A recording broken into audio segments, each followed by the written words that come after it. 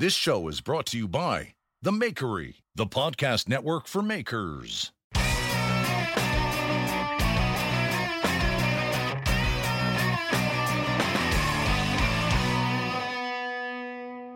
you ready? Yeah, here we go. All right, I'm with you. Listen, Jeremy, how are you? I'm trying to breathe for the most part. Jeremy Spake is here, and I tell you what, I am so worried about you, and I'm worried about the people on the West Coast. You're in near Portland, Oregon, right? Yeah, east side of Portland, closer than I want to be to the evacuation zones for the fires right now. I guess it's called the Riverside Fire that's closest to town right now. It's kind of a weird situation. Yeah, you can't go outside. What's going on?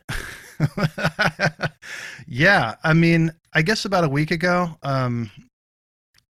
just because it's super dry out here, there were some fires. I mean, to be honest, mostly I go to work and come home, so I'm not like super cued into unless it's happening right outside of my door. I don't necessarily know about it. But about a week ago, I came to learn that there were some fires around, and then I guess last Sunday and Monday, over Labor Day weekend, there was this crazy windstorm with gust of wind like 40, 50 miles an hour, and these fires just got crazy. So now, like, I don't know, 1 million acres or something like that have burned in Oregon. There's fires in Washington. There's obviously fires in California. I've never been in a situation where it felt like the fires were going to actually, the fires themselves are going to be close. We do have fires out here. There's a fire season. It's part of what happens on the West Coast. But this year it's nuts. It's far, far worse. I mean, we got sent home from work last Wednesday, and I haven't been back since. I mean, I'm sitting here on Monday afternoon, like not working. So because of the air quality, or because you're the proximity to the fires? A little bit of both. The studio where I work is, I mean, at one point it was so they have three levels of evacuation. It's like a ready, set, go thing. So phase one is, hey, look out, this is getting close. Phase two is pack your stuff, and phase three is go.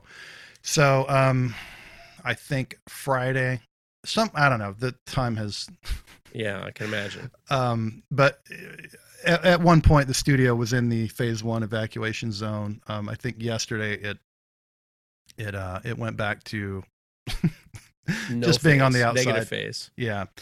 Yeah. So but the air quality, I don't know, like the it's like hazardous. Can you smell it? Oh, it's like, yeah. I mean, you look out the window and it looks like, like a winter morning when you wake up and it's all foggy and you're like, ooh, it's going to be a cozy, foggy day. It looks like that, except it's smoke. That's what Mareko mentioned on the last episode of Knife Talk. He said that he's been going through it too, and he's not close to you at all, right? I mean, he's like hours away, and he says it's like it's a foggy morning, but it's not fog, it's smoke. And he and his family have been like, locked up in their house just for the safety's sake. Yeah, I think so today's Monday, Friday, I don't know. A few days ago, it was like you kind of walk outside. I've got this, dog I got to take out. So you take the dog out and, you put on like your COVID mask and it's like, ooh, it's kind of bad.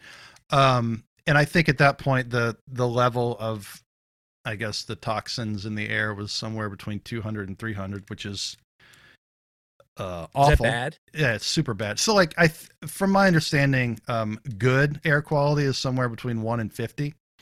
And, once you get over 200, it's really, really bad. Obviously, I don't mean to laugh, but I mean, it's crazy that what is the general feeling in the neighborhood? I mean, are people like preparing to go, and where do you go? Well, that's the thing, man. I don't know. I mean, the fires are to the east. I think there were some fires out toward the coast.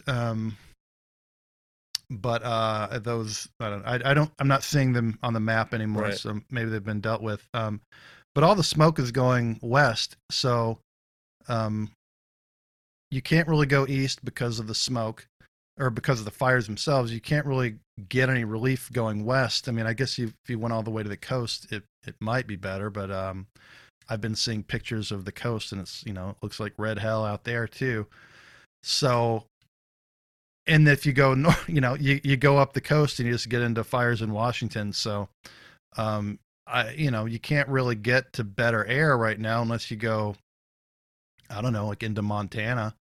But it's pretty bad. the fire's in the way from you to go to Montana, right? I mean, you're west of the fires. And Yeah. Montana's east of the fires. So what do? I believe so Interstate 84 goes east to west, and you can kind of go out toward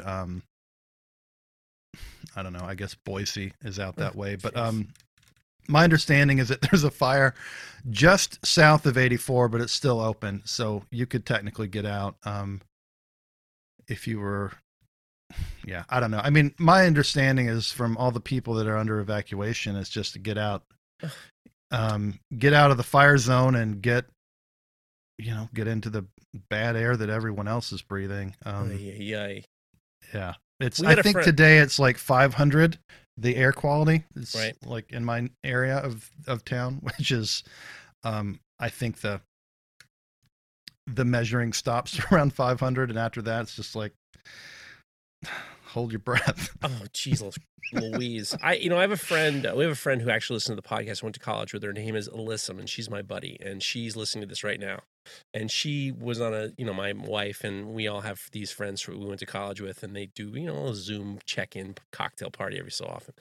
And this is Alyssa's at least, she lives in Northern California. And probably, I think, don't text me, Alyssa. I'm begging you, don't text me to correct me what I'm going to tell you. Just listen, enjoy it, and just, I think you're 2 hours north of San Francisco, but just don't text me. It's fine. We all know that I don't, don't worry about it. It's fine. And this is her third year of being, she had a car packed up with a go bag. She's listening to whatever they say in Northern California, and she's ready to go. She got a dog too, and she's ready to go. She doesn't know where she's going to go. She says she's going to go maybe to her office or something like that. And I just don't understand. And I said, when they got off the phone, I was looking at Hillary, I'm like, what is this woman going to do? What are these people going to do? What? It's to the point where it's just like, my kid is starting to look at colleges, and she's like, I want to go to California. I'm like, I don't think I want you to go to California. Yeah. I just don't know what is all right. So let's just say, you're talking to an ignorant northerner. Fine. I'm not going to problem with that. I just don't understand what, besides the firefighters, what is going to put this out? And the fact that there's a season, what prevents the season from ending? Well, I mean, in Oregon, people think of Portland as this rainy town, which Right. It is for a lot of the year, but it basically doesn't rain in the summertime. So it just gets increasingly dry, and then it starts to rain again a little bit here and there, and then it starts to rain. It's basically gray and rainy for most of the late fall and winter, and then it gradually stops, and then there's just, once again, there's no rain in the summer.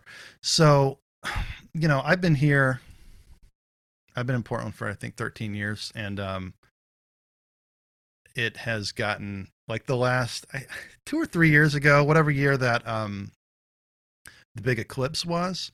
Oh, yeah. There were fires at that point, so, like, most of... That must have been under 4 years, right? That must have been 3 years, 3 and change. Yeah, because I yeah. Go ahead. I know what you're going to say. Don't worry about it. It feels like there was somebody that stared right at it, and I can't remember. Come on, man. but that was the last time, because that was, I believe the fires at that point were out in the Columbia River Gorge, Right. and it all the smoke blew into town, and it was kind of nasty for a couple of days. It was like ooh, you can't see across the bluffs. You can't see the West Hills anymore. Which seems very quaint compared to outside now. So that's the worst it's been since I've been here. And I mean, this is I've this is nuts. I don't know. This on top of pandemic, on top of political uncertainty, on top of rioting and protesting and rioting in Portland. Yeah, it just seems like your neck of the woods might be like the drain, the drain right now to a full tub of nonsense. It's ground zero. I don't know. It's I mean, we're basically under lockdown again. Like I was looking for anyway. Lockdown for you mean lockdown for because of the fires or lockdown because of COVID-19?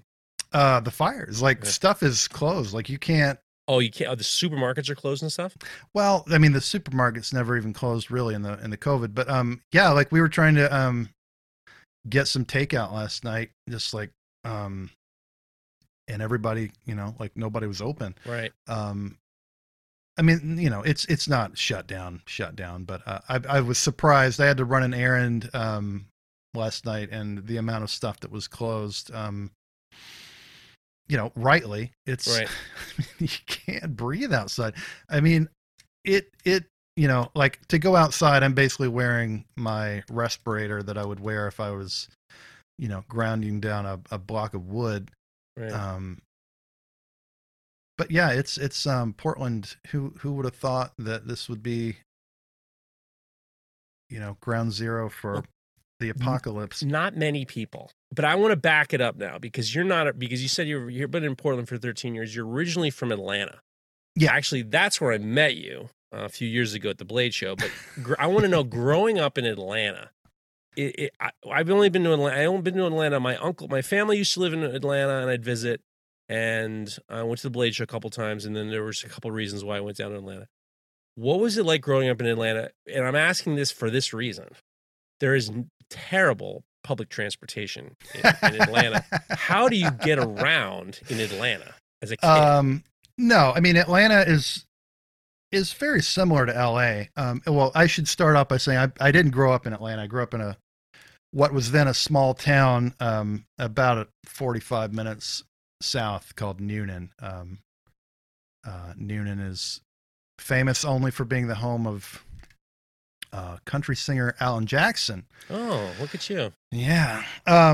So, I grew up basically in a very isolated, like nothing to do.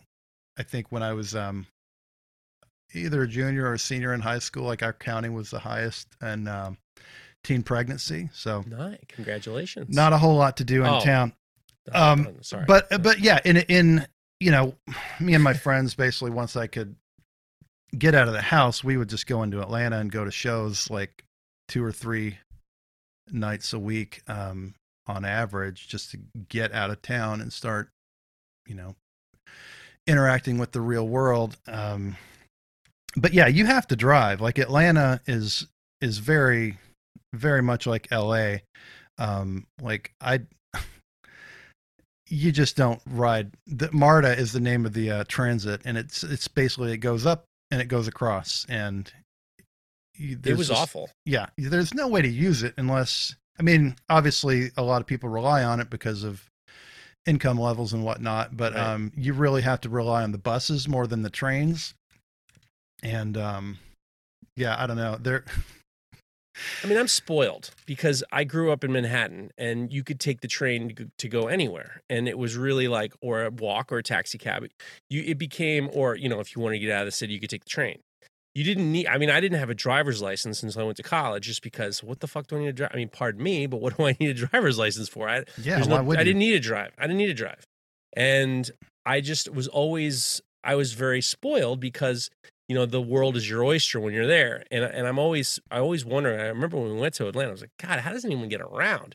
You become stuck in your own little community. And it's like, until you can drive. I mean, my kid right now is stuck because she, there's not a lot to do in the town we live in, and with COVID-19 and everything like that. But at the same time, I can tell that once she gets her license, I think that she's going to really kind of blossom. The other thing is, before COVID-19 hit, we started to let her and her friends take the train into Manhattan because she really understands Manhattan. She knows the trains, she knows where to go. And it became this kind of concept of freedom for her.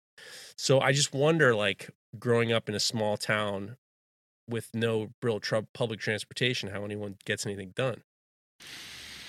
I mean, I had most of my friends in high school were a couple years older, so I didn't even get my driver's license, I think, until I was almost 18 because I could just get rides. Right.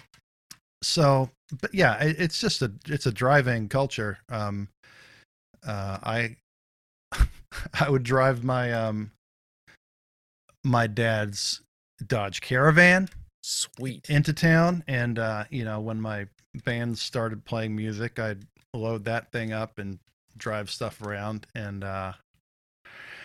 then I think that got wrecked. I don't know what happened to that, but I ended up like I had this old, it was like a 1970 Chevy Custom pickup truck that was, I think it had been my grandfather's or something, and somehow that became like what I was driving. And I remember my girlfriend in high school lived like kind of out in the country, and it would cost me $5 in gas, and that was cheap gas, just to like go pick her up, do whatever, go into town, and then take her home. Is like $5 in gas. They got that such bad mileage. You must have been getting like, I'm sure, because I think we're kind of similar in age. When I was in Ohio, the cheapest I ever got gas was like 89 cents to 99 cents a gallon. So I'm imagining you're getting like 5 gallons. Yeah, that's you're probably exactly doing right. like 13 miles an hour, 13 miles a gallon, and you got to go a long way for your girlfriend. Yeah, it was. I think the cheapest. When I started driving, gas was around 91 cents. Right. And if you went to that one town, the next town over, you could get it for like 88. So that gets you into music. Now, I'm interested. One of the things that I never really knew about you is, and you were gracious enough to send me some kind of some of the samples of your music. You did a lot of like contemporary rock music. A lot of people like. When you sent me the bands that you were in, I was like blown away because they're super contemporary. And at the time, I'm saying like early, late 90s, early 2000s, it fit within the confines of the music. And I'm imagining the music of Atlanta, the Atlanta rock music. I mean, when I heard your first band, it had like, and pardon me, because I just, I know a little bit about music, but I'm not anything. Don't be offended when I say this. I felt a little bit of Smashing Pumpkins, a little bit of Nirvana. There was definitely a little Weezer involved. It was it was really great sounding music. High intensity, very moody, just really completely a bullseye for music at the time. How did you get into music? Oh, man. Was that not a good? Was that a not no? A good, That's great. I think that's spot on. Especially, I thought you were going to be like, God, Jeff, I didn't want to be like that. That was terrible. It's not that at all. No, all of those references were definitely there. Like in high school, I graduated high school in '97, so all of that stuff was going on. I remember. I mean, dude, I don't know what it's like now, but we had the most incredible college radio station. So I went to Georgia State University in Atlanta, and they have, I guess they had a broad reach. Like they had a really powerful antenna. So like down in my town, I could get WRAS, Album 88. And for the time that I was growing up, they had such amazing programming, and they would play just the coolest weird stuff, like I remember when I don't know, it was like the year it came out in 1994, hearing on college radio the song In the Garage by Weezer. And this is like several months before they became like on MTV and stuff. Right. And that, like, it blew my mind. I don't know. It's like somebody taken that song from out of my head and played it back for me because they knew I'd love it. It was exactly what I wanted. And I don't know, that obviously they became huge and kind of embarrassing at this point in their career. But for me at that time, it cracked my world open. And I was already playing music. I think and to be honest, I can't remember ever really like saying like, I want to play music. But it must've been apparent because my dad bought me a bass guitar. I was maybe 12. Why a bass? I don't know. I mean, it's weird because I obviously must have said something about it, but I don't remember, like, I don't know. Because the bass guitars are, bass guitars are electric, right? Yeah, yeah. And so your first guitar was a bass guitar. Yeah.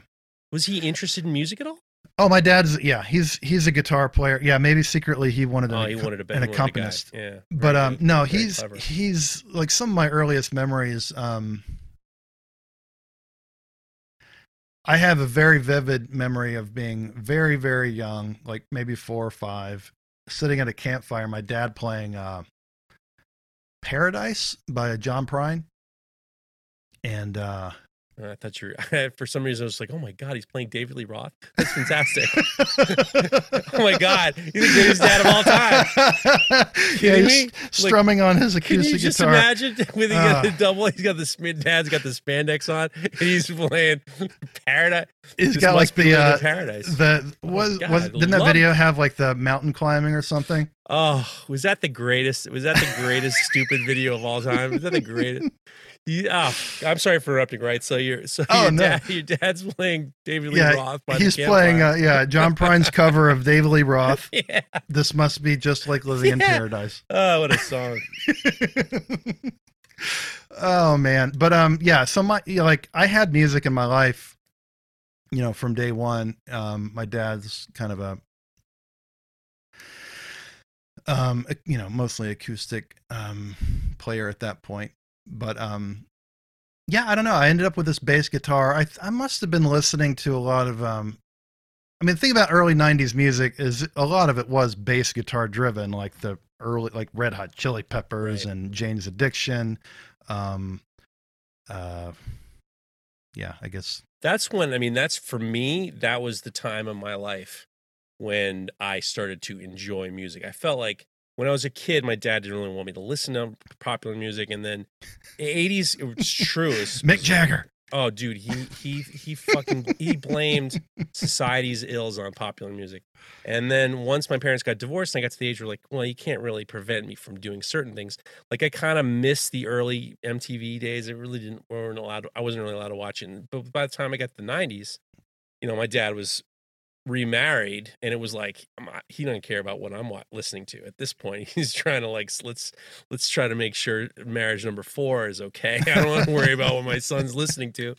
So I got it was very the 90s music really resonated with me because I was a latchkey kid and I was like kind of on my own. My mother was working and then she was kind of away a lot, so I was raising myself, and the Nirvana and the Red Hot Chili Peppers and I really identify with it. I really identify with that in Smashing Pumpkins and all those. I really identify with that sound. So I can understand why you would too. Yeah, once I started taking playing bass and taking lessons, I had this you have these people that come into your life and give you a couple little seeds and they start to grow. The guitar teacher at the local music store,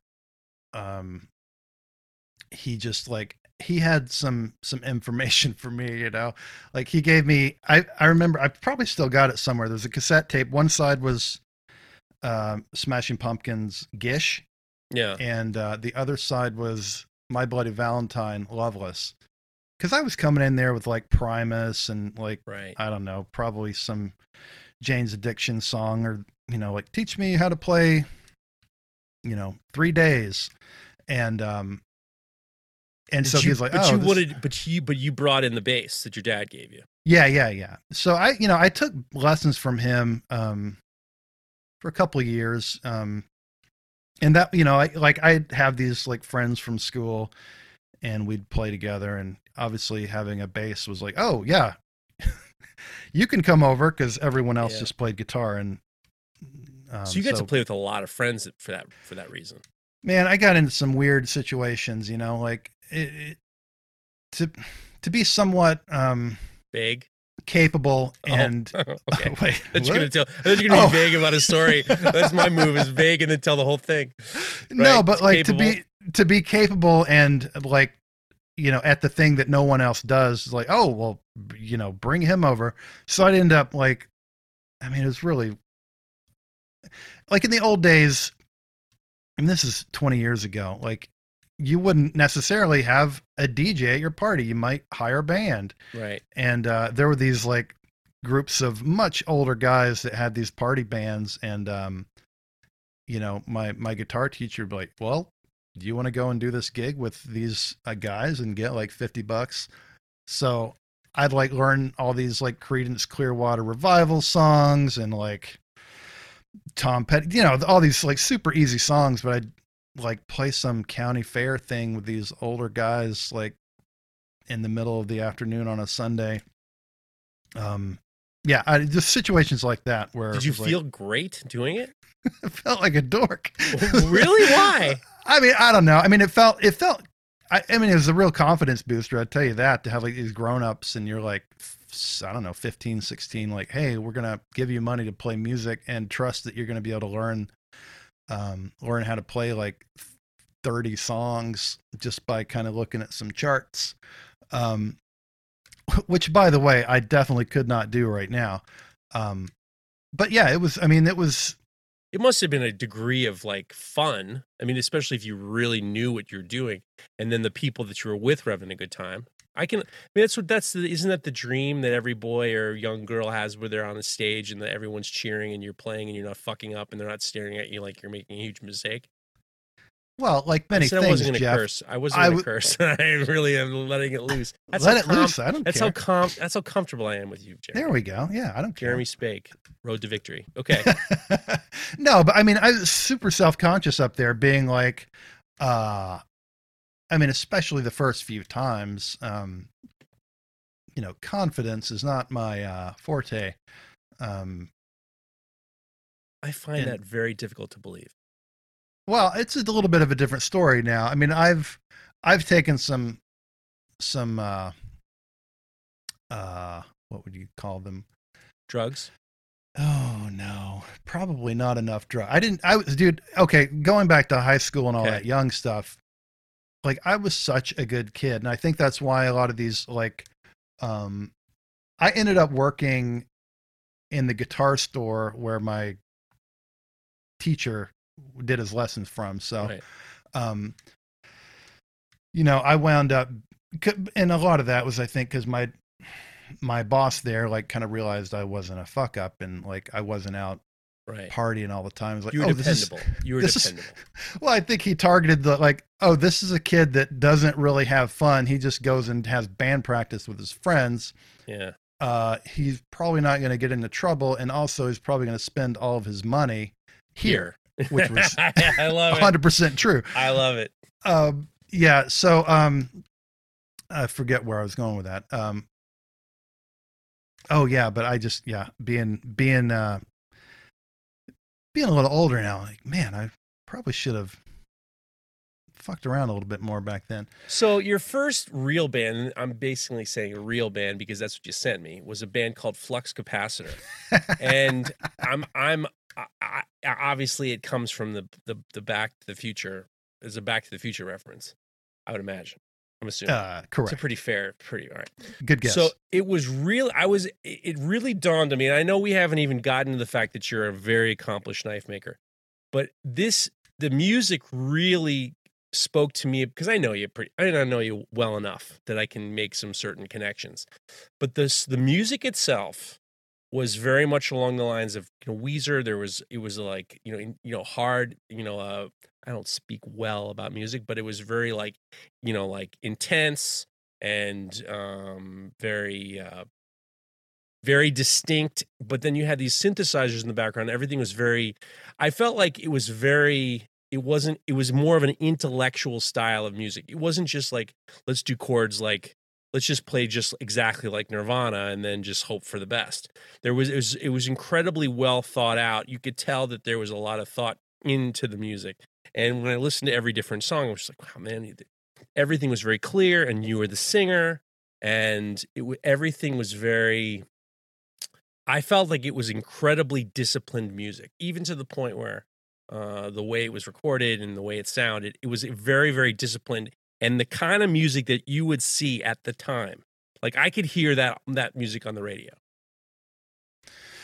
Yeah, well, thanks. I think that's a pretty good assessment, and probably the string of band members saying, I'm not going to do this anymore, would agree with the discipline stuff. Yeah, I always took things a little too seriously. I think for being, 17 or what. You were 17 in Flux Capacitor. Oh no. Well, I was probably 18 when I started that. So, okay. So I was playing bass with, I had another band before that in high school that was, it was, not super different, but I was like playing bass and kind of the side guy. And I started teaching myself how to play guitar, and writing my own songs and like recording them on a 4-track. So a lot of times, like, especially the first couple of years of playing in Flux Capacitor, it was like, I would have recorded the drums, the bass, the guitar, the keyboards, and the vocals. And I'm basically like giving a mixed down cassette tape to a friend, right, saying, hey, do you want to be in my band? Learn play these parts. Play only these parts. Yeah. I get the feeling that you were very controlling of the music. You don't take it as a compliment. You knew what you wanted to do, and then you just had to get people to get on board. Yeah. And that was, and I think I did that. I mean, I'm not a perfectionist, but I guess I do want things to be the way that I want them to be. And collaboration under those circumstances can be hairy. All right. I'm going to make a quick jump just because of the connection here. You are a very established knife maker. You are award-winning knife maker. You are a well-received and well-respected knife maker. And you focus on, I'm going to just be, I'm just going to be mamby-pamby about it. You kind of focus on the style of the knife called the Puukko, right? Correct. The Puukko is, what is it, Swedish? What is Denmark? Where does it come from? Some Scandinavian situation? There you go. Yeah, it's, I did a whole talk about this at Blade West, so don't get me started. Yeah. Well, but everything about the way you make knives is extraordinarily detailed. Like, I know you don't think you're a perfectionist, but when you said I'm not a perfectionist in the music, when I heard the music after, years of looking at your work, which is everything's very immaculate and very clean. And what I love about your knives are the size, because they're all very approachable. And I'm talking about approachable from the artistic sense of it's small enough you can see it in your hand. It doesn't look it's impressive, but it looks like when somebody has it in their hand, they think, I can take this home. This is something that I can attain to. It's high level, it's beautiful, they're great. And it reminded me, when I listened to your music, I found these similarities between the way you make your knives and the way you're making music. And all I could tell was, because the knives were very pristine, you say you're a perfectionist, I think you're full of it. But I could never do what you do, and I don't think I'd want to. I don't think it's in my personality. But the music itself, when I started listening to music, and I listened to track after track, and this is the first band, Flux Capacitor, this isn't the second band, which is more like a metal band. All I could think of is, I wonder if his bandmates were on board with him. I wonder if his expectations were too high for some of his bandmates. Is that a fair assessment? Yeah, nailed it. Because, by the time that band broke up, it had become more collaborative, right. And I think, for better and for worse, because I was kind of loosening my grip, and inviting more collaboration, but also, I think that was making room for the fact that other people weren't necessarily taking it as seriously as I Right. was. And so the whole That's thing the is, hardest part about collaboration. yeah. You can't, and it's to the point now where, with your work especially, this is the perfect venue for someone who knows what they want and knows what they want to do and knows how to do it. And the hardest part, collaboration for certain people, creative people, is very, very hard because you have a vision of what you know what it should be like. You have a vision of what you have to know it's going to do. And you don't want to have to depend on other people. So the difference between being in a band where, I mean, I'm just listening to, I'm trying, in my mind, I was thinking, how can we get this music on this podcast? Because it is, like I said, I could hear this music on K-Rock back in the 90s. I could hear this music on WFUV here up in wherever, college radio station. It hit all the notes of what a popular music would be, but not like, I mean, Smashing Pumpkins, they had a few hits that were like popular, but it was much more of like, respected, kind of like similar to like, the Foo Fighters and stuff like that, where it's not as like poppy and like everything has to be a pop chart hit. I found that it must have been very, very hard to get to the point where, I mean, the music is so crisp and it's the recordings, everything is very, very like, there's not a lot of, this isn't the Allman Brothers. There's no like fooling around. There were no solos where, you just let it happen and it might be different today and tomorrow. I could tell, like, I would imagine that it was very, very regimented. Yeah. I mean, part of it, even going back to when I was, making those 4-track recordings, and this is generational too, like I did grow up in the sort of grunge generation where, virtuosity was not necessarily cool. So my friends, super not cool. You kidding me? That's Generation X. It does not want virtuosity at all. No. And so my friends that were a couple years older, like they could play guitar solos and knew how to do that. And I thought it was lame. So, right. Obviously now I wish I could play better than I can. So I'm missing out on some tools, but I became much more interested in composition, and I think I've always sort of pictured myself more as a composer. I mean, that sounds pretentious. Never mind. But I just sort of more focused on the arrangement of the song and like, does it sound heavy? Is it heavy and melodic are kind of my two things. I'm not really necessarily a heavy metal fan and in the tradition, like I could give a shit about Metallica, but I do like heavy guitars are the coolest thing in the world. I felt that in Flux Capacitor. I felt that the it was really like, what is the expression? Not heavy guitars. It was almost like, it was like valiant. There was like, they were really like, they were strong. It was really, what I did love the most was the contrast between the guitars, the strong guitars, and your synthesizer. I really, really, really enjoyed how they played together. And it was like I said, it seemed like it was a very intellectually composed situation. Like it wasn't reckless. It was super. You knew exactly what it was going to be from the get go, and that kind of creativity boggles me. Well, I mean, it's not like a recipe that I came up with. There was I feel like there was a Matthew Sweet song somewhere in the early '90s where there was like a really cool synthesizer lead, and then like there was a couple of things I picked up on. The old bassist from Weezer had a side project called The Rentals that was just totally like fuzzed out, heavy sounding guitars and basses with a prominent like analog synthesizer in it, and that was like, oh wow, that's kind of the coolest thing I've ever heard, because the fuzzy guitars complements the kind of weird analog monosynth sound. It just, I don't know, to me it's a perfect match. And I've still got all that stuff that I don't play with quite enough anymore, but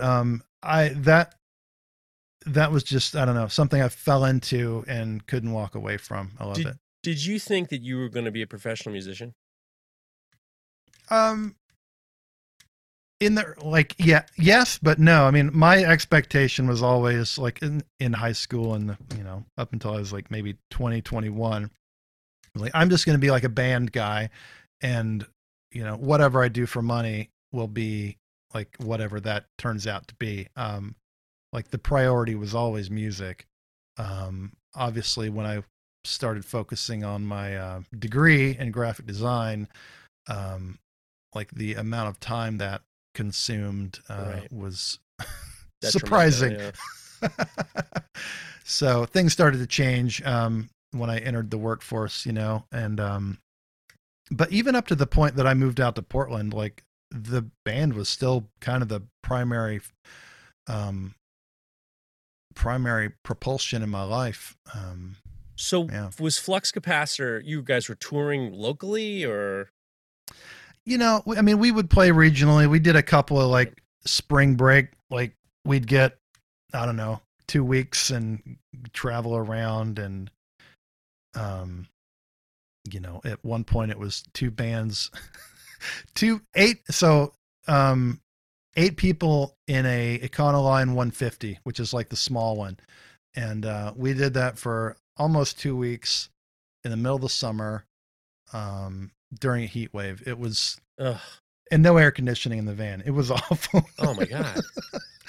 Yeah. And then how long was the tour? I think it was 10 days. Oh, okay. Something like that. So, I mean, yeah, I say touring and it's like, real musicians hear that and go, right. That's a tour. Look, listen to me. Come on. Don't worry about them. Don't worry about them. We're talking to you. And I'm not going to get lewd. I'm just asking, did you have like fans and groupies who were following you around? And I'm saying this for this reason, and I'm going to just back it up. I went to school with a friend whose band opened up for the Spin Doctors in New York City.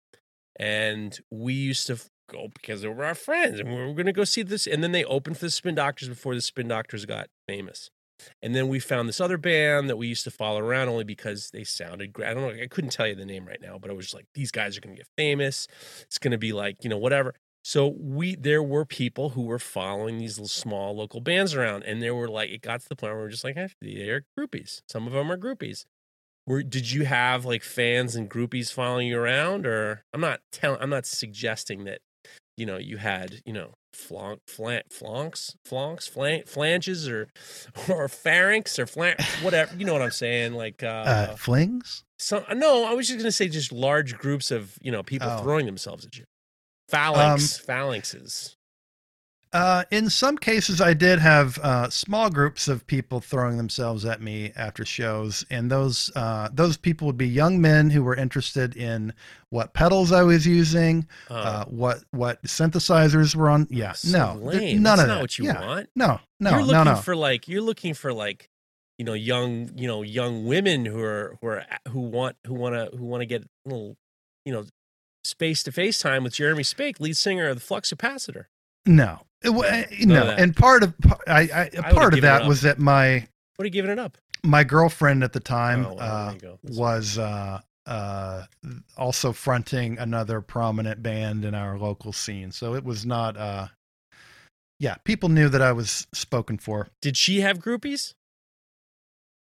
Probably more than I did. Did it bother you? It would have bothered the shit out of me. I don't know. I'm usually pretty confident in a relationship, but it was don't be in a band, don't be in a relationship with someone else in a band that you're competing with in the same scene. It's you are not wrong. One of my first girlfriends, my first love of my life was an artist. And we were in art school together. We were in college together. We were artists. And it was like, at first I thought, this is going to be great. She's an artist and I'm an artist. And it was so competitive. And it got like, and I didn't even mean it for it to be, and I don't think she did either, but it was uncomfortable. And to the point where one of the teachers had said something along the lines of, to her, like, maybe you should not be so influenced by your boyfriend. And I think that kind of, I would be if I had heard that, I wouldn't have been too happy about it either. So I would imagine that can be very difficult. Yeah, especially when like the promoters and booking agents in town like kind of know that you're a couple, and like there was there was this one instance where this guy was like, "Oh, this cool band's gonna come and play. Like, do you guys or their band want to play to open?" And like she wasn't standing there. He was just talking to me, Right. and like I knew that there was something going on where they couldn't actually do it, and I was like, "Yeah, we'll do it." Anyway, that turned into a big mess. Who needs that? Yeah, not me. It just seems like a lot of it. So you finish off, flux capacitor's gone, and then you head out to Portland. What makes you want to go out to Portland? It's a big difference from Atlanta. Yeah. Was it the music scene? You wanted to go to where you thought the music was coming from? No, so like, okay, romantic.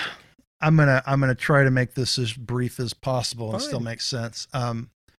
So I was doing graphic design at Georgia State, and one of my friends that I'd met, so I had a teacher who was doing like a sculpture project for the Atlanta airport. It was like a public arts. He got this grant, and he'd asked me and another guy in class, like, "Hey, do you want to come and assist me on this project?" Which I expected was like over the weekend, but it turned into like a 9-month project. So, which was awesome. Like this was one of the most formative experiences, because it taught me like, hey, look, this is a project that is large in scale. It's large in scope. It's going to take a lot of time. You're going to work on this like for hours a day, and you're not going to see much progress. And over time is building these ants, like these ants that were like, I don't know, they're about 18 inches across, and we built almost 200 of them, and they were installed on the ceiling in the baggage claim area of the Atlanta airport. Wow. That's that's a strange sculpture to be approved in the Atlanta airport. Yeah. Infestation isn't normally what I would think of. I've gotten kicked off of major sculpture sites for less, infestation sculptures. Well, it was based on something that he had done prior. The artist's name is Joe Perugini. He's an awesome artist and a hell of a guy. And it's called Brute Neighbors, and it's like a commentary on these, like, I'm not going to speak for him. You can look it up, but it was controversial. We actually installed that, I think August of 2001. And so I remember being in the airport, like you have to install artwork from like midnight until 6 a.m. So we'd go in there, and we'd have this cherry picker, like we had a cherry picker extended all the way and a ladder on top of that. And so you're just like on your tiptoes on this ladder trying to drill into the ceiling of the airport, and this thing is like wobbling back and forth. But yeah, once it was up and installed, people were complaining and writing letters to the airport people saying this is like disturbing, this is creepy, it's scary, it's distasteful. And then like 3 weeks later, 9/11 happened. So people stopped complaining. Yeah. Oh my God. All that was literally the how do you stop Karens? Yeah. 9/11 stops a Karen. Yeah. All of a sudden these little slights become and speaking just really real quick in regards to something similar is on 9/11 I got a call from our general manager of the restaurant, and he said that someone left a message on 9/11 saying, "I understand the Twin Towers were hit, but I have a reservation at 7 and I expect you to be open." It was literally like, and he kept the message, and then he called her up and he says, "Madam, I don't need, everyone closed down, but it was just like, don't threaten my restaurant. Your reservation is canceled. You don't need to come here."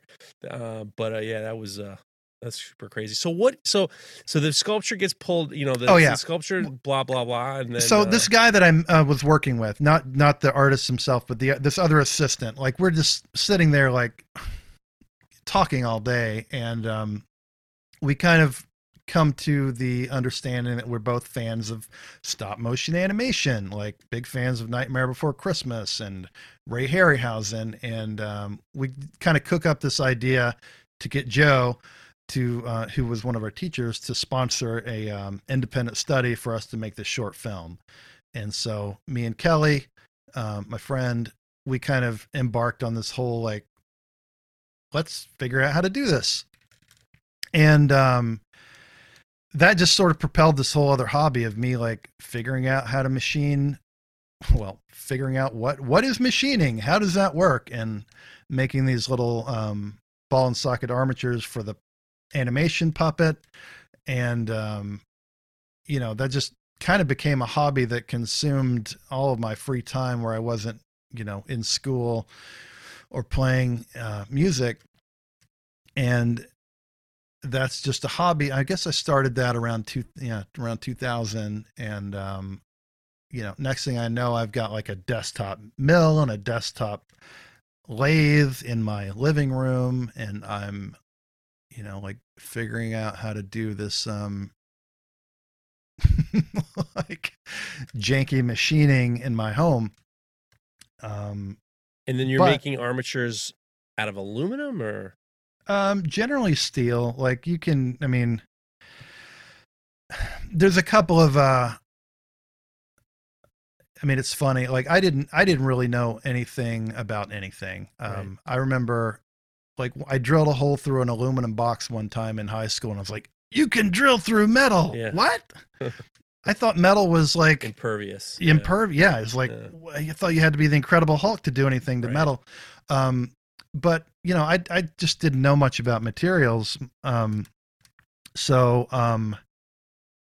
I stumbled. It's funny. I one of my friends at work, he's an animator. In that late 90s period, he started this forum, which is, I owe a lot to the people on that forum for learning, all the stuff I learned. But this forum kind of went offline for a long time. But he actually found the archive and reposted it a couple of weeks ago, and he's told me about that. And I looked up this archive, and I can literally find like a thread where I'm like, hey guys, how do you braze aluminum to steel?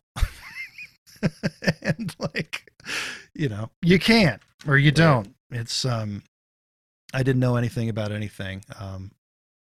But luckily I learned a lot about a lot, and it kind of turned into a career. So, fast forward to 2006, I wound up getting an offer to work on Coraline out here in Portland, and it's a very popular movie. Yeah, it was famous movie. Yeah, it's Henry Selick, the director of Nightmare Before Christmas, and obviously Neil Gaiman wrote the original novella. So yeah, it was. I mean, that was the biggest thing I could imagine doing. Like, it's kind of like one of those shots in the dark where you're just like, well, why not? Why not ask? And then when it came through, I was pretty dumbfounded. Yeah. So what did you do on those films? Like, did you build the structures? I guess I'm fascinated because when I was in college and I was an art major, my dad was like super not thrilled with me. And he saw that I was doing all this welding. He says, maybe you should go to Hollywood. Maybe you could work on, movies, or you could work on sets, or, weapons or stuff like, because at the time my work was very much along the lines of it was all steel, so it had like this grim quality to it. And he was convinced. He's just like, I don't know what this kid's going to do. He ain't going to make it as an artist. Maybe we can push him towards, Hollywood. So when you get the desktop mill, you head out to Portland. What is your position on the Coraline movie? What are you doing? They hired me as an armature assistant. So at that time I was these puppets have like replaceable wire hands basically because the fingers are very small and they break. So you have to make a bunch of backups. So at the time I started, I was just making little impossibly small hands for Coraline. And but I brought in some stuff that I'd made because I guess I wanted to show off a little bit. And I think my supervisors were kind of like, I think it was a good combination of me being like more capable than they had originally thought. And I showed them some stuff that I'd made on my own. And also they just couldn't find experienced people that, were willing to come on. Much like the guitar boss, the guitar place, he's not getting drunk. He's dependable and he gives a shit. Yeah. And I think, I'm always looking for, approval, so I'm like, hey, look at what I did. So I think about 4 weeks in, they promoted me to not doing hands and putting, actually taking over some characters. And so I don't know if you watch that movie, I pretty much, was in charge of the armatures for Coraline and Miss Forcible. And, but did you have to move them every that in itself of like, how do you know how to move the characters? And were you doing the moving or were you just doing like, I'm behind the scenes, just making sure it's everything going to work? Yeah. So we'll back up a little bit. So like stop motion animation is, based on the idea of the persistence of vision. Animation,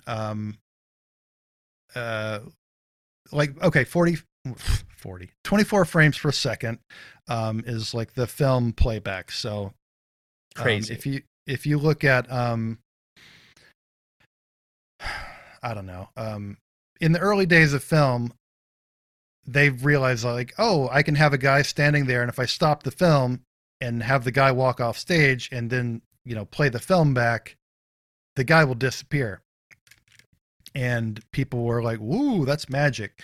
And, that sort of fast forward, not very long, people realized you could do like fun tricks if you did one frame at a time, which kind of led to stop motion animation being a thing where you could like take a picture and move an object just a little bit at a time and play it back and it comes to life. So that's the same. Like you look at, King Kong seems super goofy when you watch it now, but it really was incredible. Cutting edge. Yeah, it was incredibly innovative for its time, and it literally was scary for people who were watching it.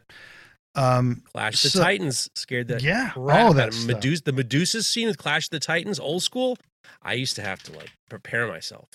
I used to literally have to like, oh my God, they were going to see the face and the noise and then the snakes, the hair snakes. I have to prepare myself for this.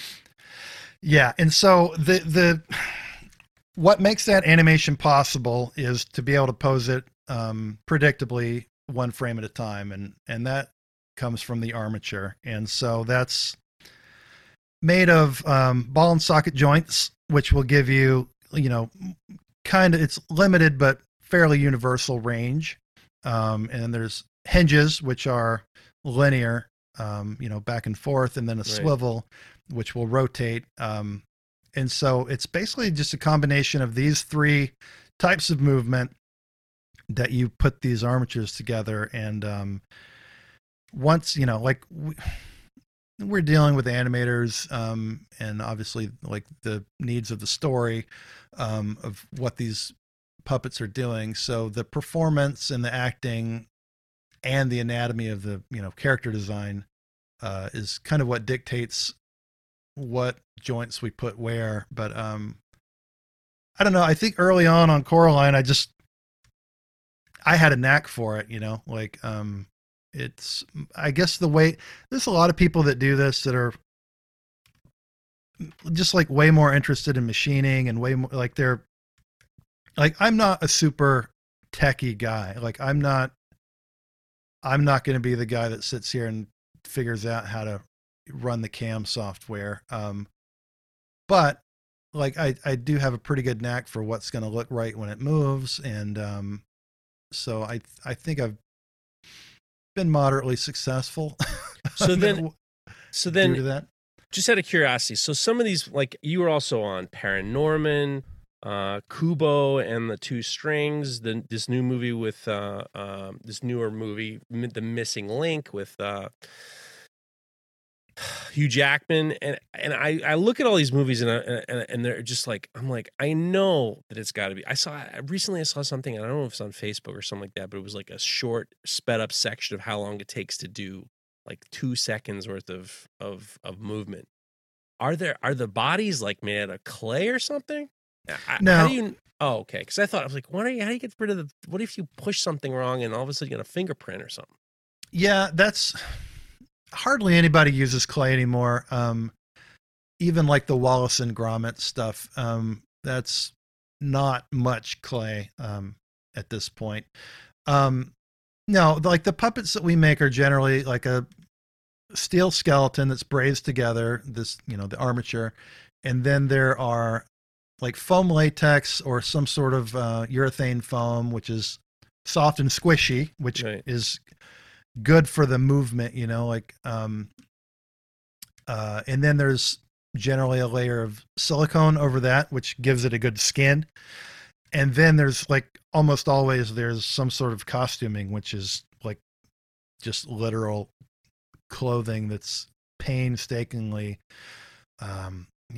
patterned and stitched, and like, it's all impossibly stupid and difficult, and is not a great reason for us to be doing this anymore, other than it feels magical and we love it for whatever reason. It's definitely not the easy way to do anything. No, but but there's a tactile quality to it that you just can't get in CGI or or what my father would refer to as cartoonies. I think that especially there's I feel like you have so much, it's so much, it's more sculptural than it is painting. You look at like a cartoon or something like that, even if when it was drawn by like Disney, and you see the way that the movement is, and it's like over exaggerated, every little thing just moves. And I never could, my mind could never get, maybe it's because I'm dyslexic, but I could never get past how you get it all out, and how you can kind of go from, movement to movement and motion to motion, and how you can envision it all. And it's just like, it's so super overwhelming to me. But what the thing is interesting is, especially with you, is because, you with the band, and, you're the guy who's in the band who's expected to have this degree of discipline, and you're not the leader of the whole event. It is interesting to me that you were able to kind of fit into that position as easily as you were, because it seems like it's very demanding. Yeah. And over the years I became more involved. So I think somewhere on, like, after Coraline ended, the studio kind of didn't do much for a year, or I guess about 18 months. So I was, at that point, me and a buddy started doing like just some freelance jobs, mostly for like smaller studios and like the odd short film or student film. But that was empowering for us, because we realized that we could take these skills that we learned on, this, at that point, Coraline was out and people had seen it, and like it kind of gave us some cachet to be like, yeah, we're the ones that built these puppets. And then for us to be able to go out and do it like on our own in this tiny studio that we'd put together, I think that did wonders for our confidence, and also just to be able to work on that skill set independent of a lot of oversight. Right. So when we came back, like for Paranorman, I was at that point like armature designer, I think was my title. So that's what it says on your IMDb. Oh yeah, there you go. So I was, I don't fuck around here, Jeremy Space. I got it in front of me right here. I got your bio. I got everything. Yeah. So I taught myself Autodesk Inventor. So at that point, I was like, designing an entire, I don't know, like uh, ridiculous amount of like parts for our joint library. Um, so that was an exercise in discipline of just like how to make the same thing in 9 sizes for 10 different styles of joint, Wow. and then to quality control that and deal with the machine shop that was going to make it. That was depending on other people. yeah, and like like I said, I made a lot of choices to work on, I don't know, weak spots or blind spots. So I was like, yeah, I'm going to suck it up and like deal with these. Like when you're dealing with vendors in the fab world and you're like kind of a shy guy, like I feel that I mostly am, like you always feel like an idiot. So I'm like talking to a guy at the machine shop about like tolerances on this part or, what's the surface finish you want? And I'm like, can you explain that to me? Oh, I love being an idiot. I think being able to say I'm an idiot and what do I care what you think has freed me up. Yeah, like, I don't know. I've grown into it. I remember getting asking. I went to a hardware store, and then I knew the hardware store people, and they knew I was a welder, and I was asking questions about soldering pipes for sink. Like water lines, copper pipes, and then you put the stuff in it, and then you get the torch, and then I asked him about it, and he goes, "You don't know how to do that?" And I'm like, "Yeah, I don't know how to do it." No problem. Yes, I'm telling you I'm telling you the things that I don't know. What else would you like me to tell you that I don't know how to do?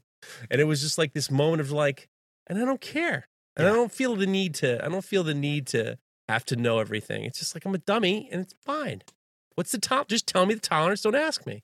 Don't ask me don't ask me any more questions. Yeah, I don't know. I ride the line between being comfortable in that space and being like really self-conscious. But yeah, it's like, what are you going to do? You're going to pretend that you know all that stuff and then just be a bigger idiot. A lot of people do. Yeah. A lot of people do. The worst. Now, that makes it interesting to me because one of the things that you've done, and we're going to start to head into like you being a knife maker. And when I first met you at the Blade Show, I know exactly when I first met you. I first met you. I'd been following you on Instagram. I'd already been a fan of your work. And I was walking through the tables, and there you were. You had your table, and you had your regular T-shirt and a flannel shirt. You're not wearing your Spake Knives shirt. You were very, very like approachable, and you were standing at the table, and you were talking to Michael Trolsky. And I was just like, oh, that's Jeremy Spake. Holy shit, there's fucking Michael Trolsky. And I decided to go up, and I want to apologize to you now because I know what I did, and it was very obnoxious. What I did was I started to speak. I interrupted by speaking Polish to Michael Trolsky. Oh. And I knew a few guys. I worked with some people from Greenpoint, Brooklyn, Polish people, and I thought, all right, here's what I'm going to do. I'm going to break in with a little bit of, hey, jak się masz, dziękuję, a little bit of tiny, tiny Polish. And I know that I completely interrupted the conversation. It was so obnoxious, and it was so egotistical. And I want to apologize, but you were so gracious, and we started to strike up a conversation. One of the things that was interesting to me was, you do something that I would never consider doing, which is you get tables at these knife shows, you put your work out, and you're not shy. You're very approachable, and you just talk about your work, and you sit there, and you fool around with Don, Gwent, and Win, and all your friends, and you're having a good time. But you have allowed yourself. I've always been very enamored with knife makers who will put themselves out there, and you don't have a crew of dudes, and you don't have your family there. Everyone's not wearing the Spake shirt. You're there. You got your workout, and it's immaculate and beautiful, and just everything you want in the work that you've done. And like I said, you have the the people that who have accepted you and see you as a awesome knife maker. That you're very matter of fact, but the fact that you say that you're very shy and self-conscious shocks me. You have more balls than anybody I know because you're able to go out there and just sit down there and like field all the dumb questions and allow people to pick your knife up and make a face or don't make a face. And where did you get that set of balls to be able to do that? Well, I think, like working in the guitar store when I was in high school, started to crack me open a little bit. I mean, I still feel like an introverted, shy guy, even though I do pretty well in social, um, situations like that. But at a certain point, I just made a choice that I wasn't going to suffer in life because I was apprehensive, right? So, I think that started when I realized, like, I mean, I used to be so shy around any female, Right. at all, and like working in a guitar store, like anyone that walks through that door, I would have to be like, hey, what can we do for you? So that started things, and and then like being in a band, I don't know. It still doesn't make any sense to me. I don't understand where the compulsion to get up on a stage came from, because that's The same thing. You're up on stage. You're up on stage. You're the lead singer of the band, and now you're self-conscious. It's just Yeah. It's shocking to me. Yeah. It's, and yeah, I don't know. At a certain point, like working at the old studio where I worked, I started volunteering for, like public speaking, events, things like that, volunteering for like guest tours when people would come through. So because I was uncomfortable doing it, I kept volunteering to do it more, just to, get that out of there. Which, I'd still get nervous, and I don't know. I feel like, there's something to be gained by putting yourself out there, becoming comfortable interacting with different types of people. I think, if most people were left to their own devices, I don't know. But you're not wrong. You're 100% right, because all this podcasting, I wanted to do it because I wanted to get beat. Obviously, when I was younger, I wanted to be a radio guy. But to me, I was talking to my wife. I was like, I'm hoping that this helps me become a better speaker. Yeah. But if we had to do this in front of a crowd, I don't think I could do it. Yeah, my thing is authenticity, right? And so, like, it's like, what I wish is I would like to be a better storyteller, and I would like to be able to be a bit more performative, in this stuff, just to be entertaining. Like, which I dabbled with. I did that talk last October at the Blade Show West, and I tried to put some funny pieces in there and make it entertaining, and not like a lesson, Right. But yeah, I don't know. Is it possible that when you're in a band and you've rehearsed the songs, you know what's going to happen, you get up on stage and you're basically just pushing play to the experience that you already have had and know what you're doing, and it isn't that spontaneous? Do you think that makes it much easier than getting up on stage and kind of leading something that you might not have done before? Well, I think that, it's important not to be married to an outcome. And I think that's why I didn't have a lot of fun. Like, in the years that I put the most work into music, I probably had the least fun, because I was married to a certain outcome, which is never what's going to happen. Like, it's improvisational from the get-go, which I should have understood. All of my heroes were these like wild punk rock people that just, what comes is what comes. But, my personality, I guess, is a little more focused on the outcome. And I've tried to get away from that, in different facets of my life. And I think the more comfortable you can be in that improvisational zone, whether it's, it could be knife making, it could be, music, it could be conversation. Like, you're never in control of the next step. So to be comfortable in that space and not married to where things are headed, I think that's just a good skill to have in general. I'm going to confound you now because you lead me perfectly into, I don't know if you're right, because now we get into the knife making. Mhm. When did you first started making knives, and what possessed you to start to make knives? Um, well, that is, it makes perfect sense. You know, you can easily draw a line backwards. And so when I started making these armatures, I took metalsmithing classes in school.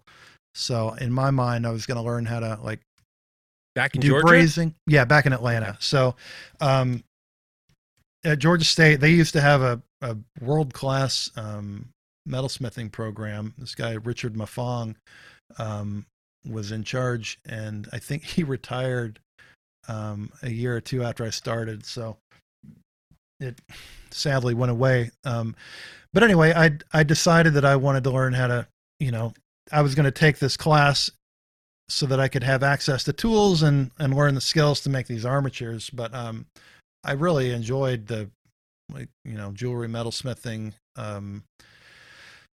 aspect, just the whole thing. So I stayed with that all the way through college. And one of the, do you have the, or anyone listening to this should have the Complete Metalsmith by Tim McCreight.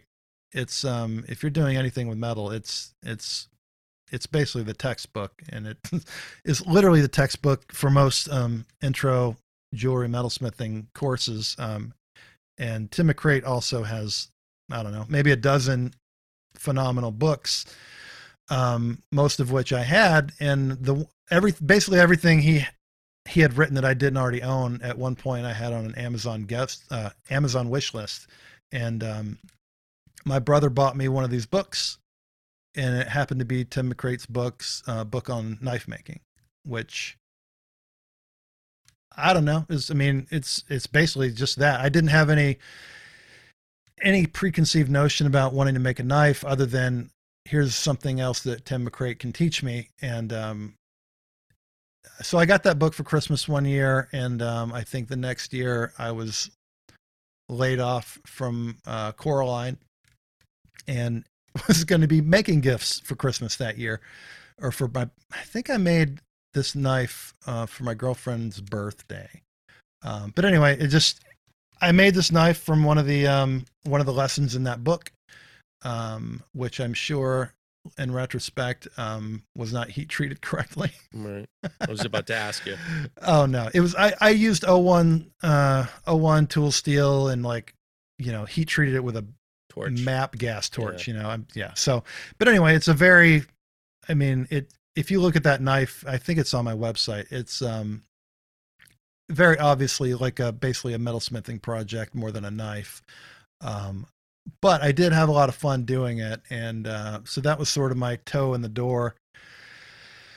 And did you find an easy transition between doing the kind of machining and the metalworking and the hands-on use of files? And did you have that transition from the armatures to the knife making to be easy, or did you feel like it was kind of like an easy step?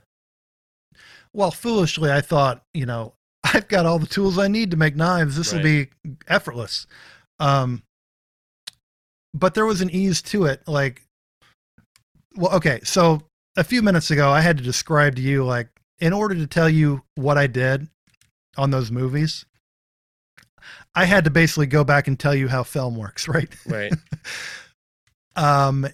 If I showed you an armature that I've made, there'd be 100 questions. So, like, wait, what? You make a knife and you hand it to someone, and they know exactly what it is. They know exactly what it's for. You know, most people can tell if it's any good pretty quickly. So after I'd made a couple of knives, I just, like, it was so gratifying to be able to have, you know, it's like I could use some tools that I already had, and it was liberating because I didn't have to do, like, tons of design work. I mean, most of what I've made is fairly free form. I don't do a lot of, well, I do now, but in the first few years I was making knives, I didn't do a lot of plans. I just roughed things out and, you know, improvised. And of course, you learn, oh, if if you do a drawing first, it looks a lot more like what you had in your head. Right. So, that's changing. But in the early days, especially, it was very gratifying to be able to make something and show it to someone, have them appreciate it and understand it. I think you've mentioned this line from like that Bob Loveless video where he's talking about knives and tools, and it's this very like poetic thing about a tool, and I have to agree with that sentiment. Well, it's interesting because especially considering, I think the Bob Loveless the quote, and I'm gonna screw it up, but I love it because he's wearing this. He's saying this is something that's gonna last forever, made by these two hands, and it was very like down the line, and it'll be used, and it was very like romantic of the American dream and the working man, and being able to like use your hands and your mind to make using your hands and your mind to make something. And meanwhile he's wearing this like fruity railroad conductor hat, which I love those hats. The hat of the Bob Loveless, creator of the Bob Loveless Bolt. He's one of the greats of all time. Oh my goddamn, I don't know who gave him those hats to put on. He must have been colorblind or something, but they're the greatest hats of all time. I love a Bob Loveless hat. I think I read that he had those custom made. From where? From like, I don't know. For like, what was it? H&R Puff and stuff. They were unbelievable. That's a deep cut, guys, ladies and gentlemen. That's like a old school Muppets. But I'm interested because when you said earlier saying that when in terms of public speaking and this and that other thing, and how being on stage and doing singing in a band, you are it's very dictated. There's not a lot of ability to be spontaneous and create that spontaneous moment. The more you get into knife making, especially at the caliber that you're at the same position. There isn't a lot of, especially considering that you kind of focus on this American style of a puukko, which is, it's a short knife, but around, and pardon me if I'm not saying this correctly, but it's around the size of like a paring knife. They're not super long, and generally they don't have like a finger guard or anything like that. They're kind of meant to be like a Scandinavian. And I'm saying this with my eyes open, like I'm hoping you're going to correct me, but like almost like a carving knife or like a carving knife or something like that. So it's not meant for, it's not really, it's like a all-in-one kind of carving knife, not really meant for fighting, not really meant, you couldn't really use it as a culinary knife because the heel doesn't come past where the handle is. So, but it is very, very, especially at the level that you do, it's a very, very structured knife that it would be hard, I would imagine, to kind of be spontaneous. Well, something I learned in college doing my graphic design stuff. I work really well with limitations. So like I discovered these, like the Scandinavian style, like the puukko style knife. Basically when I started, like I'd made a few knives and I was like, I need to learn more about knives. And I just was doing these Google image searches and saving every knife that I liked. And I was looking at my folder and this word puukko kept coming up and I was like, what is that? And then obviously discovered that this was a style of knife. And so I looked more into that and I was like, yeah, I like these knives because they look useful. You just look at it. It seems utilitarian. It does not seem macho in any way. There's no like tactical bullshit. I don't know. It just looks like it's a beautiful object. Right. There's history that looks useful, and there's history to it. And there's also like, excuse me. There's some boundaries. I like it. You're the first burp on this podcast, and I appreciate it. I might have burped once a couple episodes ago, but I thank you. Yeah, I can do more. I can. Fire we got away. some time Fire left. away, Maybe we Jeremy. can cry. Fire away. But like the limitations, I guess, I feel like, you can put a fence up and you can do whatever you want to within that fence. And to me, that gives me a lot more of a creative mindset than do whatever you want, because do whatever you want. That includes a bunch of really, really dumb things. Right. So, when I can build, I like this sort of aspect of tradition, but I also like the fact that I'm not reinventing the wheel, and I don't like, I'm not trying to convince anyone that like it's innovative. I think that's a word that is very interesting, kind of funny. But within these boundaries, I feel like I can do pretty much whatever I want. And there are definitely some, like, the way that a puukko is thought of in Finland is different from the way it's thought of in Norway and Sweden, so there's all this stuff. But as someone on the outside, I don't belong to any of those traditions, and I can just, take what I like, take what's useful, take what works, takes what looks good out of any of those traditions, and use them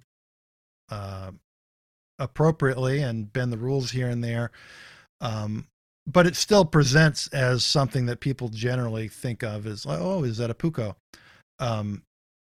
Which, for me, it may or may not be. I mean, I've gotten to know a few people that are a lot more hardcore about this kind of thing. And it's like, oh, well, that's not a puukko because blah, blah, blah. And like, well, there's a lot of, I don't care.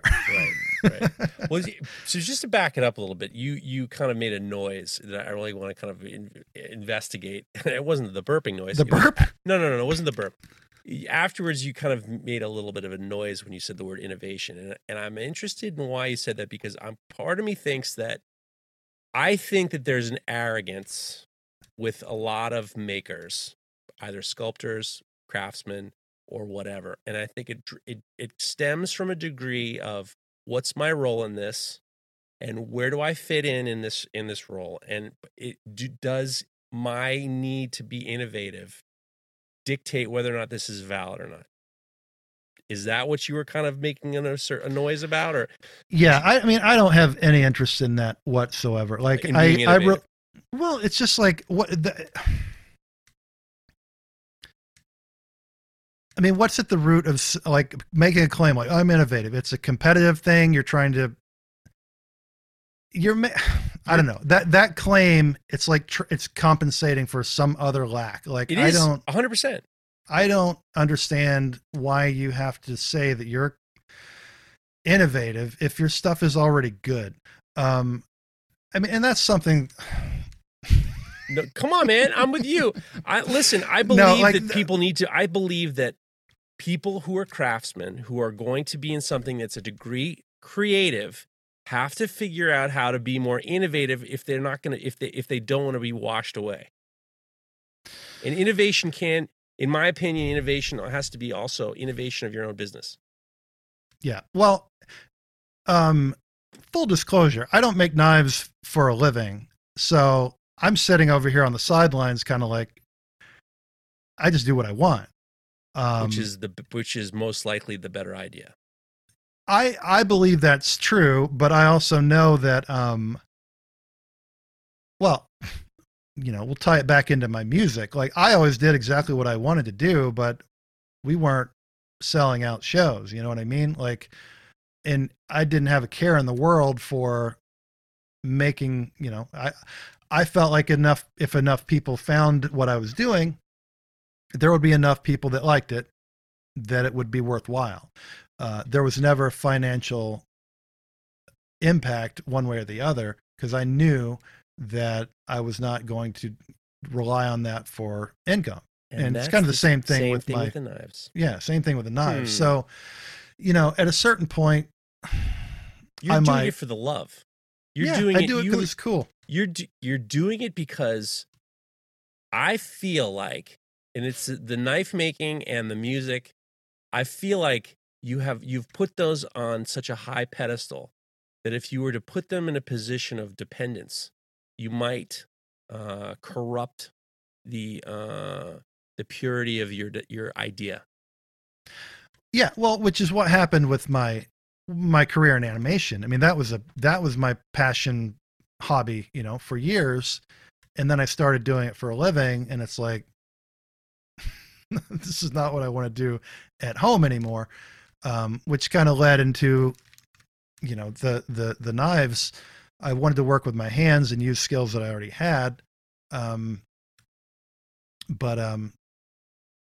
Yeah, it just sort of morphed into the next thing, which, I mean, I can tell you, and like once you're doing you never really had knife making as a hobby. You just started that as a business, right? Well, yes. The answer is it just fed into what I was already doing. Right. With a few adjustments, it fed into a better version of what I was doing. Yeah. Financially. Right. So I'll be honest with you. When I was at all the metal shops I was ever at, and I have the first sword I ever made, which I made when I was 17. I have it hanging on my shop. It is made out of a piece of hot rolled steel, and that I just bent over an anvil with a hammer, and then I slapped a handle on it. I sharpened the shit out of it, and it is a piece of hot rolled steel. It is a piece of hot rolled steel. It looks cool for a 17-year-old, but that's about it. When we had kids come in and who wanted to work with us because they thought they were going to be, Thor or whatever, and they said we make sword. I would work at the Renaissance Fair, I make armor and fool around with swords and stuff. We're like, we don't want you. I used to think it was a joke. I thought we had no interest in it. We had no interest in knife making, no interest in swords. We thought they were, LARPing people, people who are cosplay and all that. We're like, I don't want to do that. I want to make railings.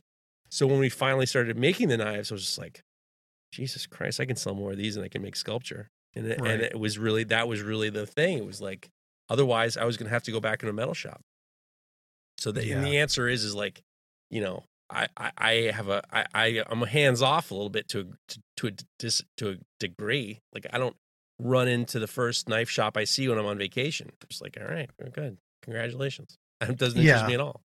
Yeah. And it's just, I'd say it's similar with, I'm not nearly as passionate about, stop motion animation, as I used to be, as a consumer. But that sort of some of that ties into the thing with innovation. Like the studio where I used to work was so fixated on just basically,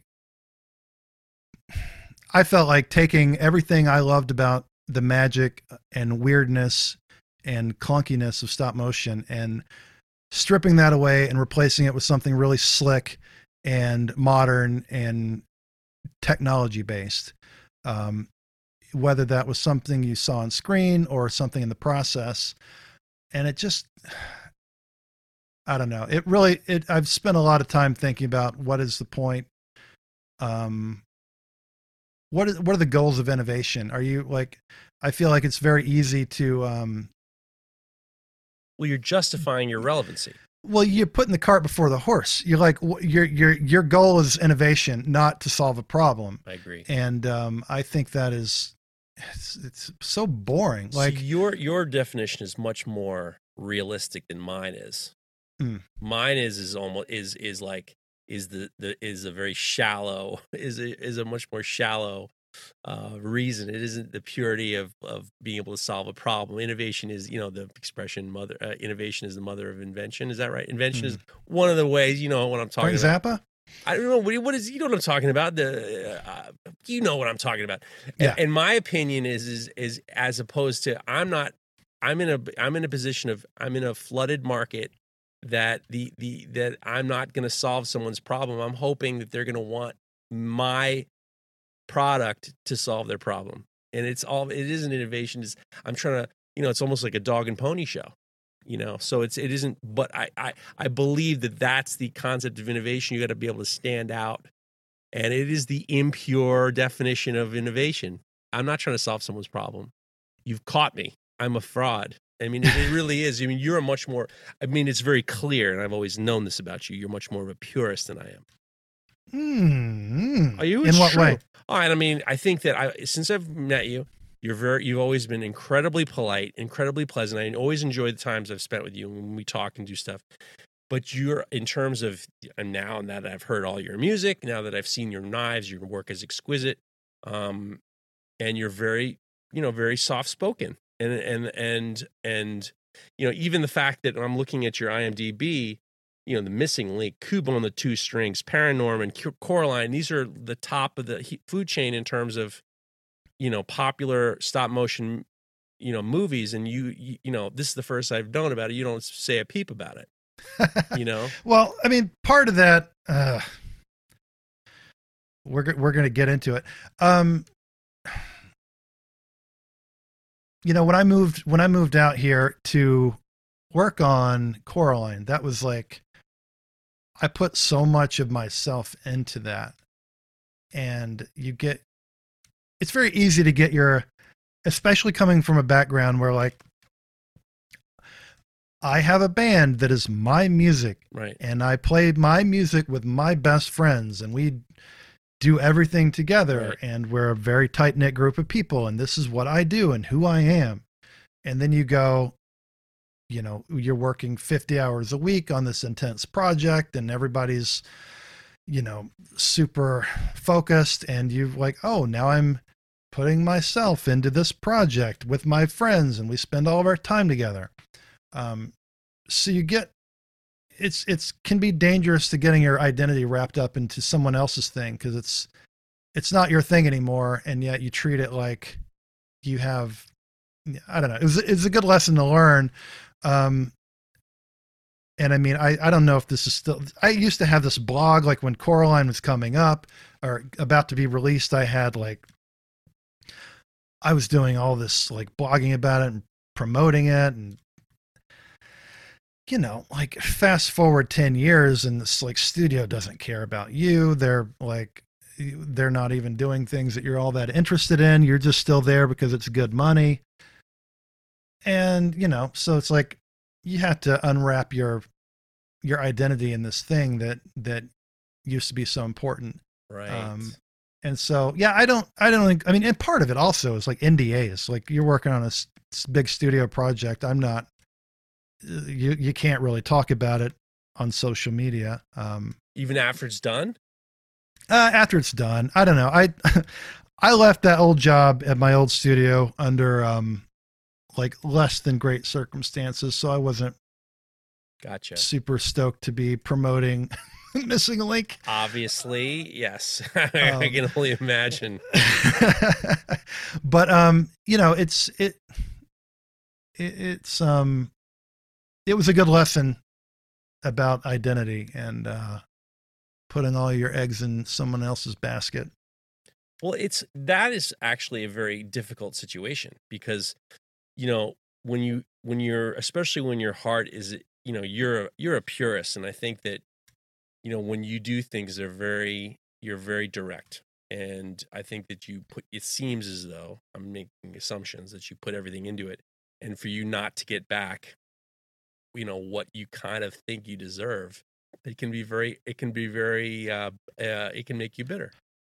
Well, I mean, resentment is like the worst thing, and it's the last place you want to be. But yeah, it can be a trap, like, I can be idealistic about that stuff, and then, it's like that company's owned and financed basically by Phil Knight, the Nike founder. Yeah. And it's like, you're not going to find, it's a corporation, you know what I mean? It's like it's a corporation run by a billionaire. So, the human touch is not what you're looking for, and you shouldn't be looking for it either. So I would remind myself of that scene from Mad Men where, like, Peggy's, like, complaining about not getting credit, and Don Draper's like, that's what the money's for. Right. Like, I think that represents that relationship pretty accurately and fairly. Like, I'm not expecting and one shouldn't expect, the soft touch from corporate America. That's tough. I have a resentment quote that I've been slugging around for a while that I love, and it is totally true, and it has made me, try to change the way I think of resentment. It's resentment is like swallowing poison and expecting the other person to die. Yeah, totally. It's the worst. So it's a mindset that I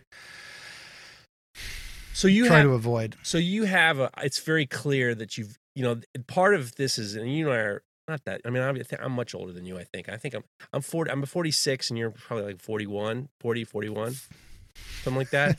I don't know. I think I'm 43. Oh, 43. 1978. Right. Congratulations. Yeah. So I think that also comes with age because, that the concept of, that idealistic idea of what you want to be doing. And then all of a sudden it's like, as you grow, you're just like, Phil Knight don't care about me very much. And then why should I care about him? And it becomes something that you kind of settle into in terms of your age of just like getting an idea of your own value. And I made the guys on Knife Talk make jokes about how old I am, and they're just looking for something to make jokes about because they could use some more jokes. That's for sure. So shots fired, ladies and germs. You'll take them. But at the same time, I would never trade my age right now for being younger because I feel like I have completely, I'm such more at one with me being at the age I am, and also putting my hands up and saying, I don't know everything. It's fine. No problem. Yeah. I'll just, it doesn't matter anymore. It doesn't matter if I don't know it, I'm going to learn it or I'm going to be involved in it. And I think that that's very close to who you are in terms of just like, maybe the honeymoon's over in terms of this, but you understand it and you're going to make it work. Now, what I want to know is now this is something, when you and I first met, I have funny little stories. When Jeremy and I first met, I don't know if it was when we first met, but maybe the second time I went to Blade Show. Tony, my business partner, and I went to down in Atlanta. We signed a deal with the chef down in Atlanta, and then we signed it, and we were pumped. And we celebrated. We celebrated a little too hard. We were drinking bourbon at the bar. I don't know if you were at the bar with us that night, and we were, drinking Weller and drinking all this bourbon. And the next morning, we'll roll out of bed. Tony's dead to the world. Come down for breakfast, and there's Jeremy Spake, and Jeremy and I had breakfast, and that became our thing. I like to think it's our thing. It's definitely our thing. All right. So when we go to Blade Show, we have a Saturday morning, whatever, we roll it out and try to figure out where we are, and we go have some breakfast. And then last year, we had the table of tables. And Jeremy and I sit down there, and all of a sudden, here comes Charlie Lionheart. Charlie Ellis is down there, and then here comes Will Stelter running in with his shirt tucked in like a trooper, like that young all-American, Eagle Scout he is. And then here comes Norman Rockwell. And here comes Mareko Momas. He didn't get any sleep. He's cranky, and we're all sitting around eating breakfast and shooting the shit. And it was one of those things that was just like, it was a real fun experience. That's one of the things I enjoyed very much. And then you and I started talking, and you were talking, not at breakfast, but afterwards. You were thinking about taking the Journeyman Smith, the ABS Journeyman Smith test. And that's when I started saying, I believe in you. I believe in Jeremy Spake's road to victory. Will you, I know that you took a break from that. Will you reconsider and go back and take the Journeyman Smith at some point? Oh, absolutely. I mean, I started the knives. I've got, I think 3. I mean, everybody tells you have to do, make more than you're going to submit because one of them's going to have something messed up. So I think I've got 4 out of the 6 blades. Oh, really? Well, they're forged. They're not ground. But I've got designs drawn out. I got underway with them, but, yeah, I mean, it's a weird situation because these are knives that have to be really nice, and they're also knives that are, for the most part, not knives like what I do. So, what's your plan of attack? I want to know what your plan of attack is. Well, I think one of them's like an integral chef knife. One of them is like kind of a frame handle, short, like a vest Bowie knife, Right. kind of like like a very Quisenberry influence type thing. I've got, I don't know, there's 6 of them, and one of them's like more like a Puko style knife, but most of them are more traditional ABS style, which I'm super into. I mean, this comes up on Knife Talk a lot, where people, him and haw about all that. But again, like, I like this idea of boundaries because you can do whatever you want. And again, it's like, I don't know. I like the idea of making knives that I'm not used to and that I might not make again, because it's a chance for me to learn how to do it. I've talked to knife makers like, oh, I'm not going to make that. I'd never make that again. What's the point? It's like, well, point is learning how to do something that you don't know how to do. Yeah. Which, like, I don't know. I'm open to any learning experience, and it seems like something that will be fun when I can get the time to do it. I kind of got wrapped up about 3 years ago where I was taking too many commissions, and still, like, I was adding shows to my show calendar, taking on more commissions and more like collaborative, hey, can you, I mean, how these time vampires can work. Time vampires, I love it. With the emails and what if Right. and so everything got away from me. So I stopped taking custom orders, and was just going to make show knives. And then I don't really have my shop set up right now because Don't worry I about basically that. lost my shop in a breakup, and so I had this really tuned in shop, which I now kind of have broken into a couple different locations. It's just not ideal. Right. When the time is right, you'll get it all back together. Yeah, it sucks, man. I haven't finished a knife in over a year. Like, I've certainly been working on projects, but I haven't completed anything for 13 months or so. It's Frustrating. insane. Yeah. Yeah. I'm interested. I love what you said in regards to limitations, because I do remember when I was in art class, and I was in the college level art class, and we'd have these sculpture classes, and there was a project. There were very finite details. There were a lot of rules. Yeah. I always did better when there were more rules than when we had free reign. And Yeah. it got to the point. I mean, that's the reason why I started making the lures, is because the project was take something small and make it big. Right. And I was doing a pile of fishing, and it was just like, oh, just make this Rapala big. And it was, I mean, it really changed the way it changed everything.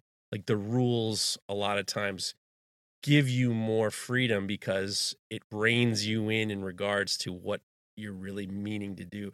It like focuses you, and then Yeah. you can actually, I feel like you are right. You are given more creativity when you do have certain rules. Yeah, And I mean, knife making you is can master all the intricacies about it. You can push it this way. You can subvert it. You can it becomes. Yeah, I don't know. Well, knife I making agree. isn't generally considered. I mean, I also I think that it's very constraining in regards to, innovation. It's very constraining in regards to creativity. And the funny thing is when you talk about, your strategy for when you submit for the ABS is, well, we just talked to Jason Knight, and he was just like, I don't give a shit about the fit and finish. Obviously he does, Yeah. but he was looking for somebody to be really like blowing the doors out and being super innovative. I think he's looking for everybody to be Joshua Prince, to be honest with you, and like be, almost off the wall crazy. And then the fit and finish comes later. I don't think, but at the same time, when you're testing fit and finishes, it seems as though that's what passes you. Like, you gotta. Yeah, I mean, I've talked to enough of the old guard ABS guys to know what they're looking for in general. I know that. Well, I also know that Jason Knight doesn't seem to be doing testing anymore. Well, yeah, you just said you're not doing it anymore, so you don't have to worry about that. Yeah, but and again, like I'm not doing ABS because I think it's going to add value to my knives or any of that. It's because I'm self-conscious and need someone's approval to know that I'm a good boy and I'm doing it good enough. You really think that's it? I mean, I would think it's a feather in your cap. Like I don't necessarily. I mean, I get 6 of one, half a dozen of the other. Okay, right? that's fair. That's fair. I'm fascinated that you say that because then who were you looking for approval when you were making music? I don't get that. Yeah, I know. This is an egg that I feel like if I could crack this egg, crack this nut, right. Egg is fine. Yeah, that would be like the I could put it all together. I don't think you want to. I don't think a lot of people don't want. I think it's too hard to. I think it's too hard to put that together. Yeah, because back then I didn't care that I couldn't play guitar well. I didn't care that my voice kind of sucks. I didn't care about any of that. I could stand on stage confidently and do it. And I could hand you my CD and be like, this is what I do. And this is me, but, with so much else, it's kind of like, I don't have that confidence. I mean, part of that, like growing up within the culture of like skateboarding and punk rock and having all these like, like Henry Rollins and Ian MacKaye kind of wrote the book already. So you can be confident that they knew what they were doing. And those are some pretty good role models to have, if you're kind of a rebellious spirit. So I never felt self-conscious about any of that stuff, but, because that was sort of a subculture outside of the mainstream. And, even though knives are kind of a weirdo thing, I guess I feel like I'm in an environment where I have to be more,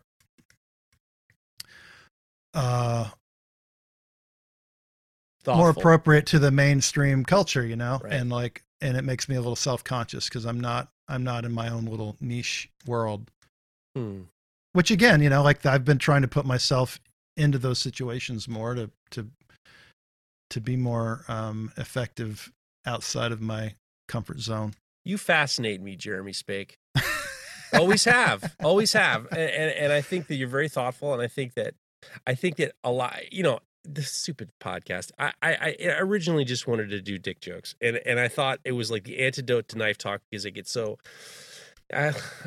like talking about knives all the time can get a little bit down. And I'm convinced that all people who make things, they all have very similar reasoning why they make things. It doesn't really matter what they make.